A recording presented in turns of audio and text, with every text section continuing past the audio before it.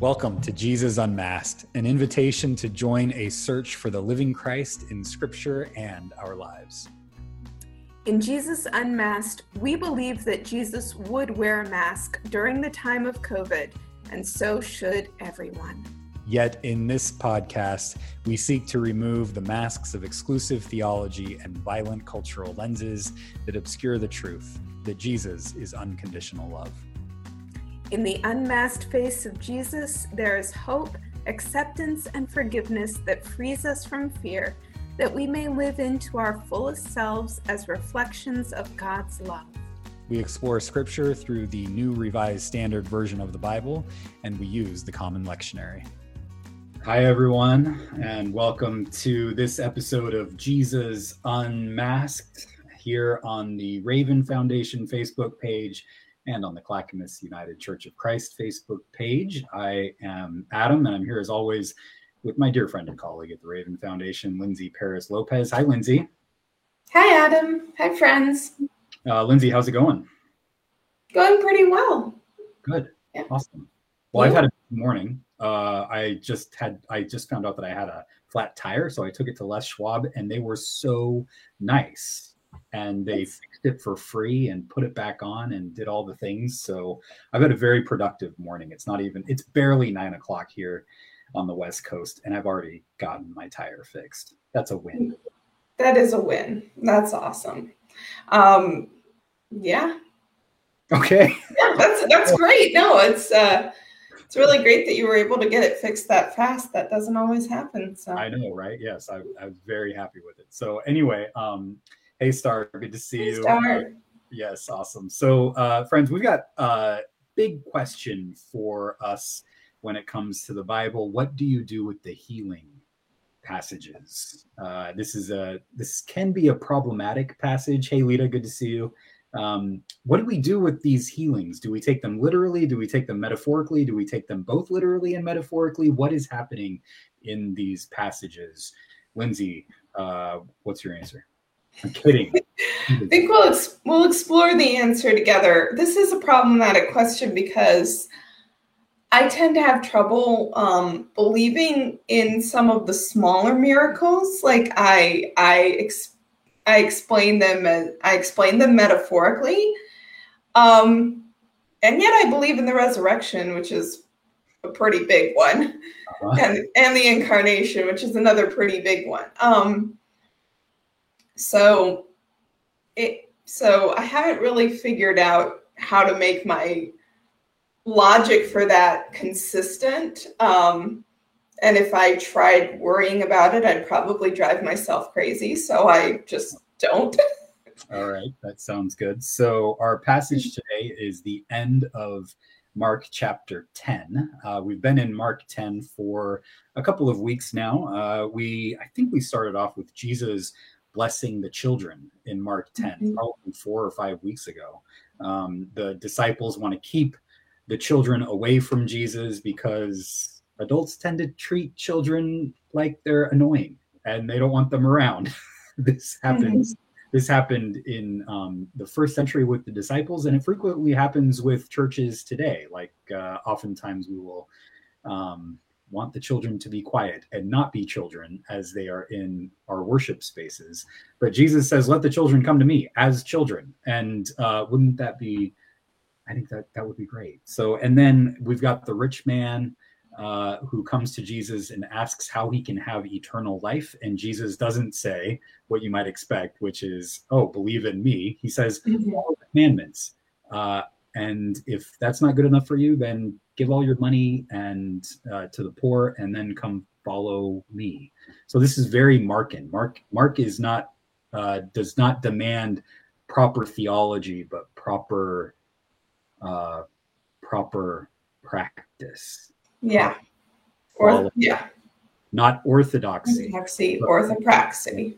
Yes, thank you. Yeah, and there's that running theme through this chapter and the book of Mark, and I guess through the whole gospel too, but Mark makes it so explicit. Yep. And that is care for the people that you wouldn't think are important. care for the people that you wouldn't think have any status, and not just care for them, but they are important. They're going first into the kingdom. The kingdom is being built around them. So they are the kingdom, and the kingdom is built around them. So that is what you have to, if you're looking for status or prestige, just don't. You're looking in the wrong places. Yeah. Well, yeah, I mean, the disciples, as we go along in chapter 10, fight over which one of them is the greatest. And Jesus is like, hey, you've missed the point. And they want to be on the right side and the left side of Jesus when he comes into his kingdom. And Jesus is like, you don't know what you're asking, because he's going to go to the cross. And who's going to be on the right side and the left side when Jesus is sitting on his throne of glory, high and lifted up, which is the cross. And the disciples don't realize that that's what he's getting at. So Michael and Raylene, other crucified criminals. Yes, other crucified criminals. Yeah, Michael and Raylene, good morning to you. So we're going to read the passage now, which is Mark 10, 46 to 52. If you've got comments or questions about this passage, feel free to put them in the comment section. Hey, Al, good morning. This is another part where Jesus goes to someone who is marginalized, who's on the outskirts of a loving and caring community, and Jesus brings him in. So this is a miracle story, and we're going to kind of discuss how do you deal with these miracle stories. So I will go ahead and read it. Okay. They came to Jericho. As he and his disciples and a large crowd were leaving Jericho, Bartimaeus, son of Timaeus, a blind beggar, was sitting by the roadside. When he heard that it was Jesus of Nazareth, he began to shout out and say, "Jesus, Son of David, have mercy on me." Many sternly ordered him to be quiet, but he cried out even more loudly, "Son of David, have mercy on me." Jesus stood still and said, "Call him here." And they called the blind man, saying to him, "Take heart, get up, he is calling you." So throwing off his cloak, he sprang up and came to Jesus. Then Jesus said to him, "What do you want me to do for you?" The blind man said to him, "My teacher, let me see again." Jesus said to him, "Go, your faith has made you well." Immediately he regained his sight and followed him on the way. So there are a few things that I might bring up that are interesting to me before we get to the big question of healings, which is there's a play of words on son of. So bar in Hebrew means son of. So our first son of is Bartimaeus. Bartimaeus, bar means son of. Timaeus means unclean. So Bartimaeus, literally the name is son of the unclean one. Mm-hmm. So right away we're getting into some interesting names and meaning behind the names. And Jesus, the word or the name that he is given by the man who is the son of the unclean one is Bar David, which is right, son of David. Mm-hmm. So son of the unclean ones recognizes Jesus as the son of David. And there's some really interesting things happening here because Bartimaeus it might be an actual individual, a person who is actually named Bartimaeus that they come across, or you could read this metaphorically. Jesus is always going to Bartimaeus. Jesus is always going to the unclean or those who are labeled as unclean by the religious elite of the day. That's where you're going to find Jesus with Bartimaeus. That's where you're going to find the son of David. We typically think of the son of David as the son of King David, who is the great military ruler. And we want another great military ruler in the line of David to come and destroy our enemies.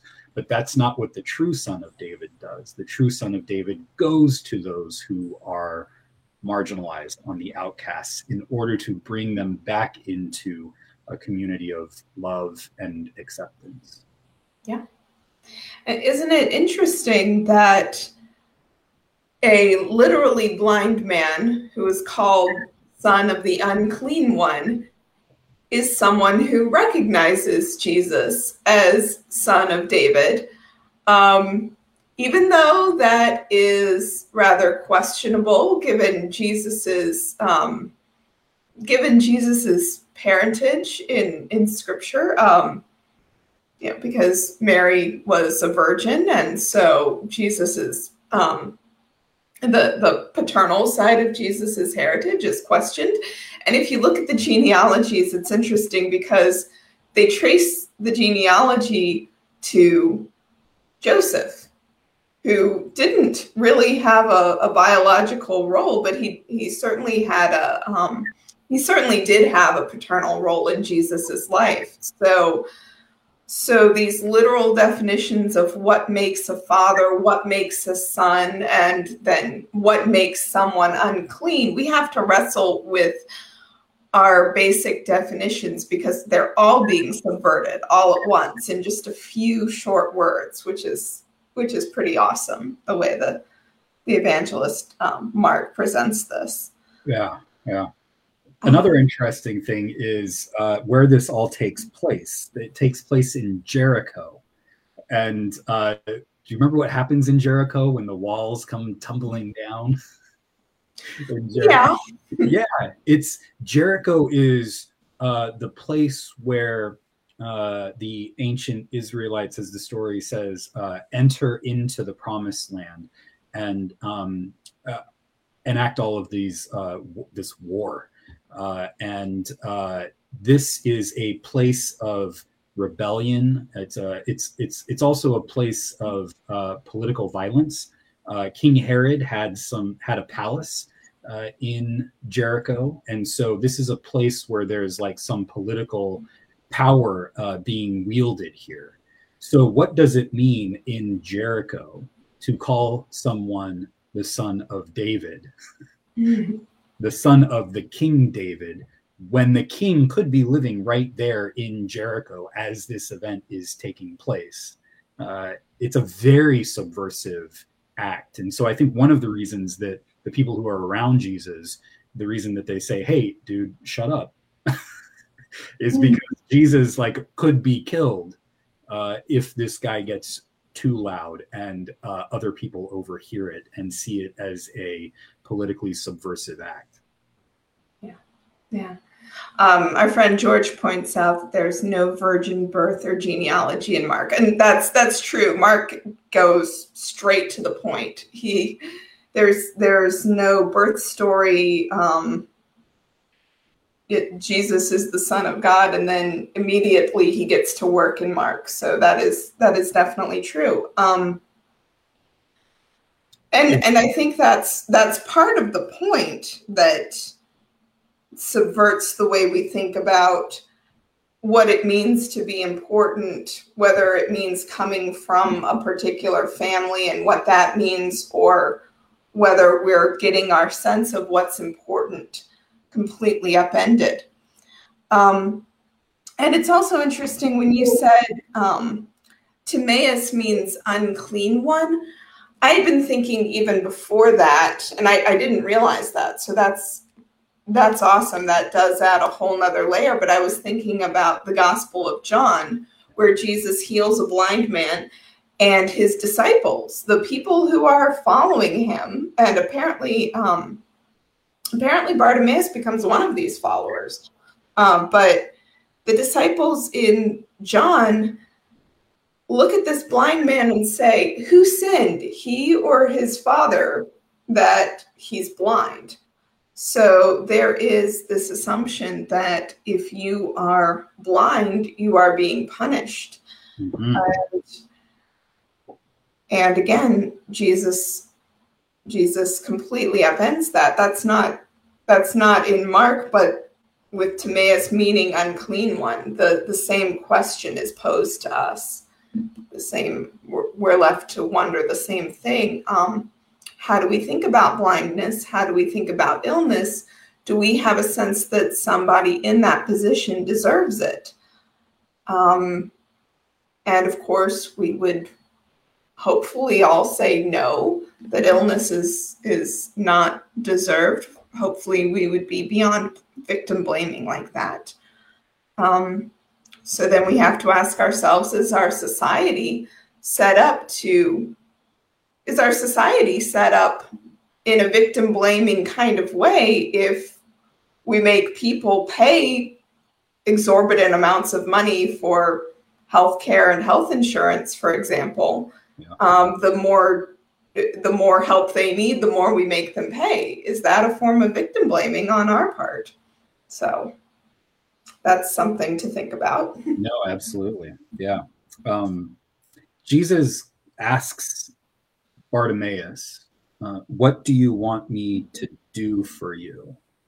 I think it's the same question we had last week when James and John come to Jesus and say, hey, do whatever we ask you to do.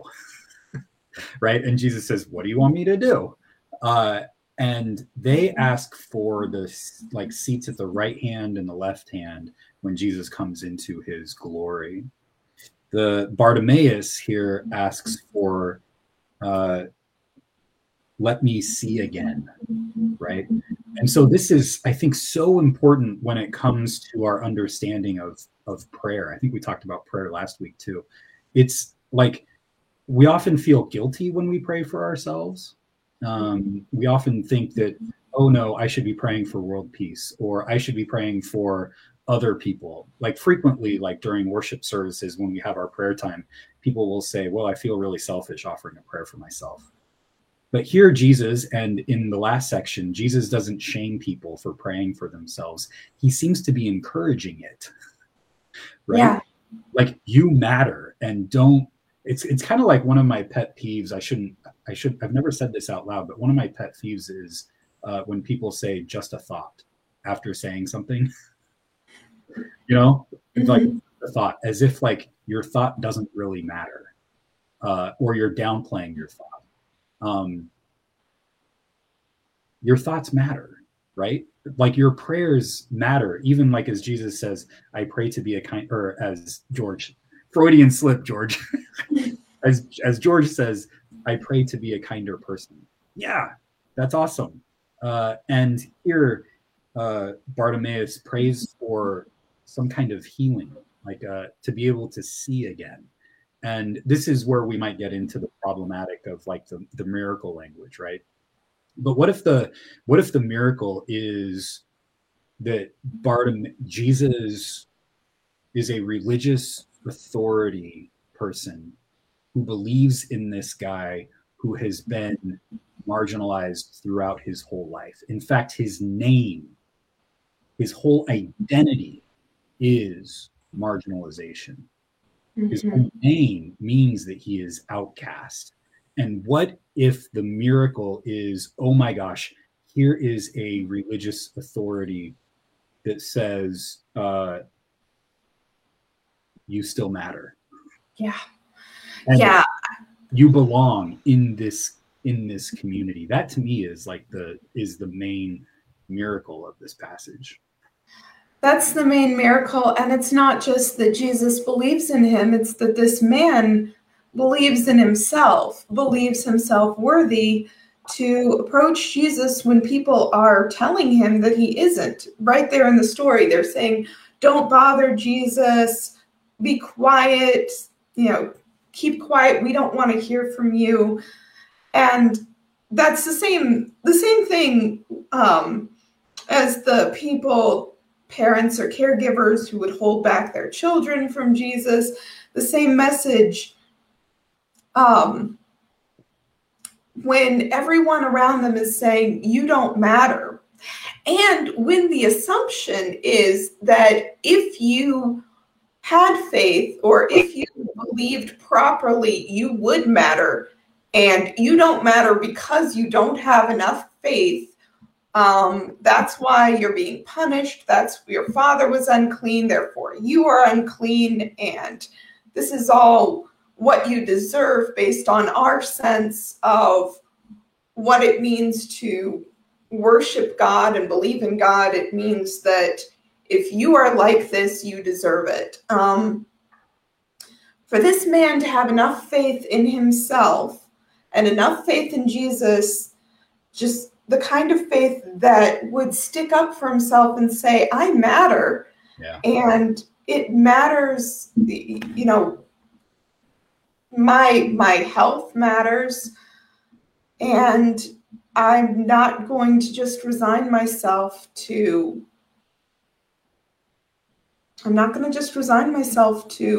feeling like I deserve less than I actually deserve. That's the kind of faith that drives him to Jesus, and it does heal him. It's something that we need in order to be the best that we can be our fullest and kindest selves. Yeah, I'm looking. I want to also recommend a book that is so good on first century Judaism, and just to like make sure that we understand that Jesus is not the only religious authority at this time who is trying to include those who have been excluded, right? I mean, we can easily fall into the trap of anti-Semitism and thinking, oh, Jesus is the good guy and other first century Jews are the bad guys, right? Well, if you want more research on this, I highly recommend Jesus, First Century Rabbi by David Zaslow. Here's the book. It's just, it's the hardcover. There's the front of it. Yeah. So if you're wanting more on Jesus in his Jewishness and why it's out of his Jewishness that he is inviting people into this community, he gets it from oftentimes from like Isaiah, who Isaiah says that God is grafting, bringing people that are marginalized or have been marginalized, often because of religious reasons, back into the fold. And Jesus is living out this completely inclusive religious aspect that he finds from within his own tradition in the prophets, including in places like Isaiah. So, yeah, when you go back to the very beginning of Judaism or the Jewish faith, it's God leading people out of slavery. Yeah. And so it's people coming to believe in themselves that they are worthy to be free, be more than slaves, be, have their own agency. And so there's the merciful strain of believing that you are loved and believing that God loves everyone. That goes all through Judaism. And I think the idea that you get what you deserve, and that anything bad that happens to you is punishment from God, I think that's a kind of human idea that God is working on our hearts to change. So not necessarily just Jewish, but just human. And the idea that things are the way they are because God made them that way and they deserve to be that way. It can be human to fall into that kind of trap that if I were better, this wouldn't be happening to me. I guess I believe in a God, but God must not care about me. I've fallen into that, and I think that it's easy enough to fall into that. And I think faith really is the opposite of that.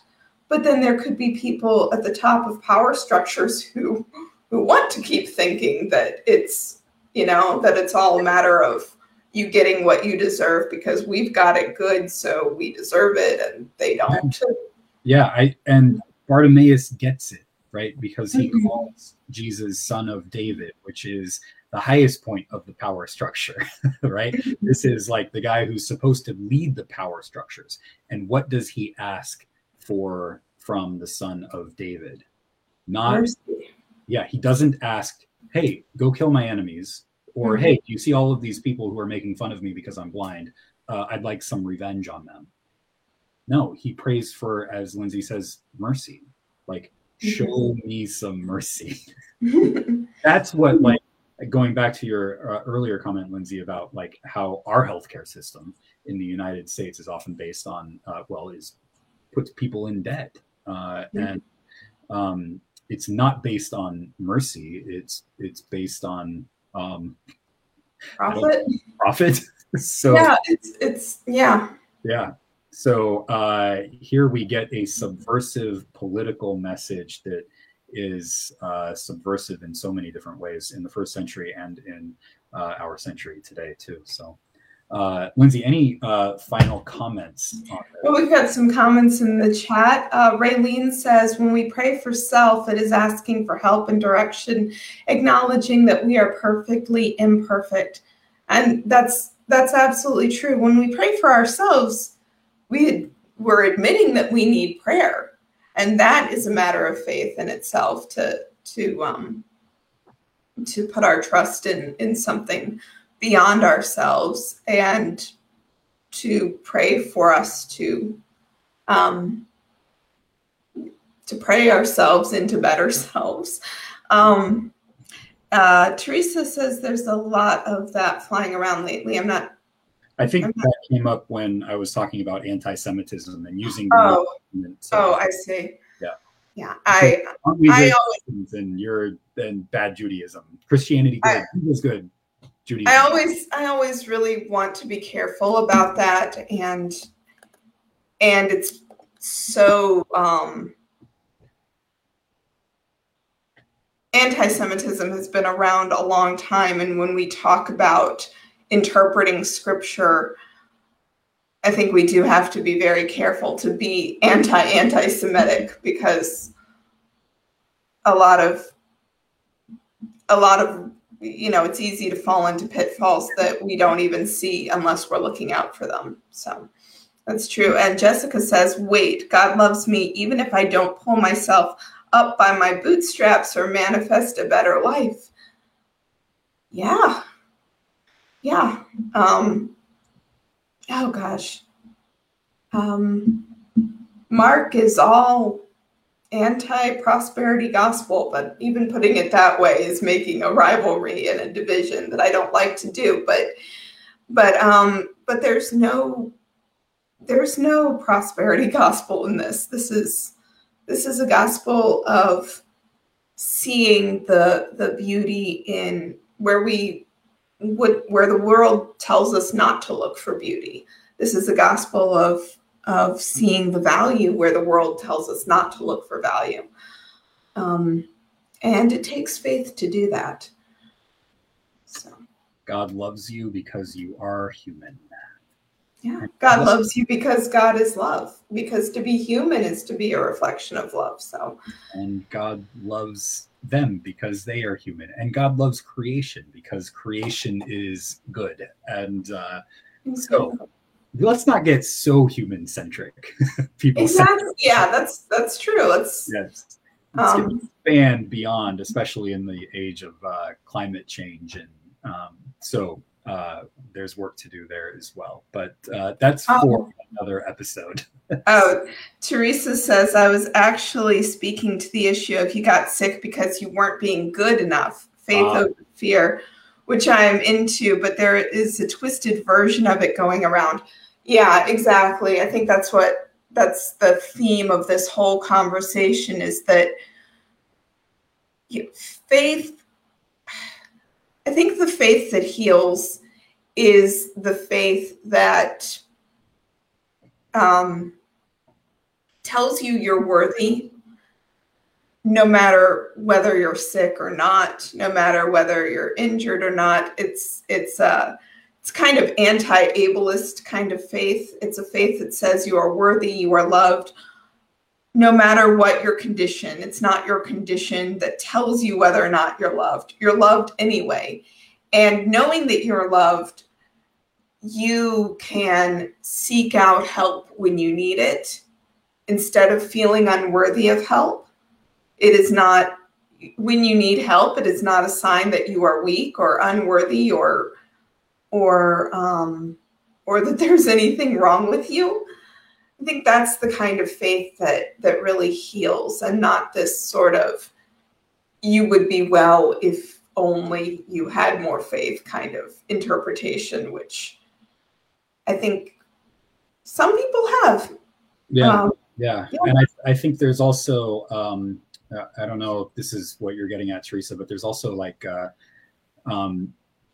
there's a faith that God works through potential miracles like we're seeing in the gospel passage today. There's also faith that God works through science, through vaccines and through masks. And having faith in science does not mean that you don't have faith in God. It means that you actually have faith that God can work through not just, well, I was going to say not just religious means, but maybe it is a religious, like God is not confined just to the Bible. God is bigger than all of these things. And isn't it such a great gift that God has given us in the modern age, especially the gift of science and the gift of vaccines and the gift of being able to use scientific means in order to solve some of our biggest problems, like a giant pandemic. And if we had faith that we are all loved and all worthy of love, then maybe that faith would inspire us to help each other more, to change systems that put people into debt for seeking medical care, to change systems that make people sicker by not taking care of them in the first place. And Teresa also says we don't need to jump off a cliff to prove our faith, which is a great allusion to the temptation that Satan says, just throw yourself off a cliff and then the angels will lift you up and everyone will see. And yeah, that's an awesome allusion to that. We don't need to do that. We don't need to hurt ourselves to prove our faith. That's exactly the opposite of what this man does. You know, if there's any test of our faith, any way to prove it, it's really just by loving and taking care of each other. And isn't that a great miracle in and of itself? Like transforming our relationships so that we are no longer scapegoating people like Bartimaeus was scapegoated. Even his name is the name of the scapegoat, right? The unclean one, and son of the unclean one. And how do we change our relationships towards the homeless, towards, as Lindsay says, those who are sick and they're put in medical debt? How do we change our relationship? I mean, that would be a massive miracle in the United States and other countries if we were able to change our relationships with those who are marginalized, like Jesus is inviting us to do in this passage, so that we actually care for our fellow human beings who are loved because God is love, as Lindsay said earlier. So that's like the big miracle that maybe God is leading us towards. Is not like zap, you're healed, but transforming our hearts and minds so that we care for one another, even those we think that may not deserve it for whatever reason. We do it anyway because God's calling us to do that. So any final thoughts, Lindsay? I'll just read Raylene's comment so that it doesn't get lost. Here it's Richard Rohr says the universal Christ, God Christ, is present in all creation, so it is all potentially a tool for healing. That's beautiful to see the world as a source of goodness instead of worrying. Well, we still have to worry about how we're treating the world, but if we approach the world as this is good and we have what we need to love and care for each other, and approaching it knowing that it is good and that it is there for us to help each other with and enjoy instead of hoard and fear. That's that's the miracle. Amen to that. Thank you, everybody, for being here. You can keep up with Jesus Unmasked wherever you listen to your podcasts, on iTunes, Podbean, wherever. And if you want to join us live, we are live each Wednesday at 11 o'clock Central, 9 o'clock Pacific. Thank you to Raylene and Teresa and George and Al and Michael and Lita and Star for joining us today with your comments. And friends, we will do it all again next Wednesday. Hope you can join us then. Until then, God be with you, friends. God bless you. Jesus Unmasked is produced by the Raven Foundation, where we talk about faith and mimetic theory. Check out more of our work at ravenfoundation.org. You can connect with Raven on Facebook, Twitter, and Instagram. If you liked this episode, feel free to share it with your friends or your enemies, because Jesus calls us to love them too.